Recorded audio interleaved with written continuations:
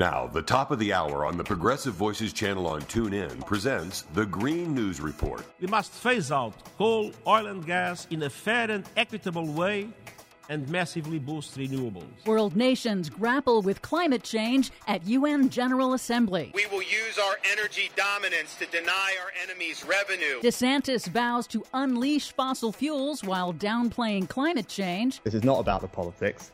This is about doing what's right for the country in the long term. Conservative UK Prime Minister weakens Britain's climate policies. Plus, President Biden launches the first ever American Climate Corps. All of those launches and more straight ahead from BradBlog.com. I'm Brad Friedman. And I'm Desi Doyen. Stand by for 6 minutes of independent green news, politics, analysis, and snarky comment. The future is not fixed. Right. It's broken. We're kind of hoping you guys might help fix it. This is your Green News Report.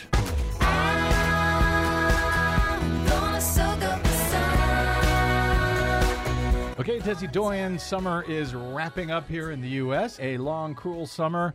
It's just getting started in Australia, but I understand things are not looking good down under already. No, unfortunately, Australia is dealing with a scorcher. A spring heat wave is shattering records with temperatures 20 to 25 degrees hotter than average and putting dozens of runners in the Sydney Marathon in the hospital for heat exhaustion this week.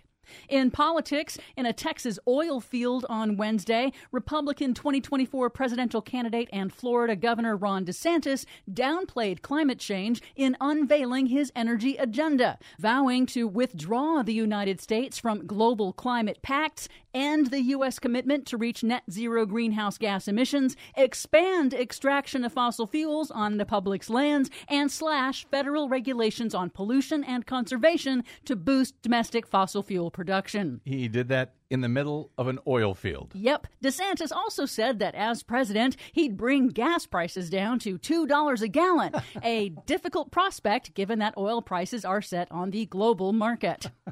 In international diplomacy, at the United Nations General Assembly underway in New York, UN Secretary General Antonio Guterres warned that current government actions to cut dangerous climate warming emissions are, quote, falling abysmally short, even as the world just had a rash of deadly extreme weather disasters and its hottest summer on record. Guterres called on nations to enact key steps like ending billions in annual subsidies for fossil fuels, implementing a price on carbon, and assisting developing countries with adaptation and mitigation projects. Guterres targeted wealthy, high-emitting countries and their obligations to address the crisis they created. G20 countries are responsible for 80% of greenhouse emissions. They must lead. They must break their addiction to fossil fuels. To stand a fighting chance of limiting global temperature rise, we must phase out coal, oil and gas in a fair and equitable way and massively boost renewables. Yeah, but here was my favorite comment from Guterres. Humanity has opened the gates of hell. I think he's got it about right. President Biden addressed the UN on Tuesday, focusing on deadly extreme weather disasters around the world, and highlighted the surge in historic U.S. climate actions under his administration, from new funding to assist developing countries to adapt to climate impacts and transition to new energy, and new policies under the Democrats' landmark climate law, the Inflation Reduction Act. Last year, I signed into law in the United States the largest investment ever anywhere in the history of the world to combat the climate crisis and help move the global economy toward a clean energy future.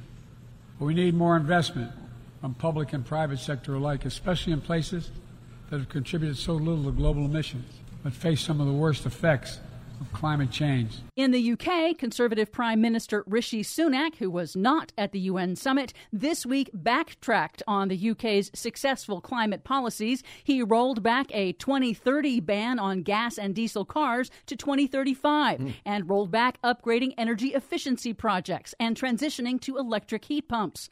UK climate scientists said the rollback puts the country's legally binding 2050 net zero target in jeopardy, and energy experts said it will prolong the UK's dependence on fossil fuels and damage its growing clean energy industries. What the hell is he thinking? That's an excellent question. Thank you. And finally, good news for America. President Biden used his executive authority to create the first ever American Climate Corps, a paid green jobs training and service program for young adults modeled after the Depression-era Civilian Conservation Corps. A key goal of youth climate campaigners, the Climate Corps will employ more than 20,000 young adults to build projects in clean energy, conservation, and climate resilience, like restoring coastal wetlands, wildfire prevention, and building out solar and wind projects. Very, very cool. Yes. For much more on all of these stories and the ones we couldn't get to today, check out our website at greennews.bradblog.com. I'm Brad Friedman. And I'm Desi Doyen. And this has been your Green News Report. And it just might be the prettiest thing that you'll ever see. Well, it's a new day. Oh, baby, it's a new day. Please help Progressive Voices support the Green News Report by stopping by bradblog.com/donate.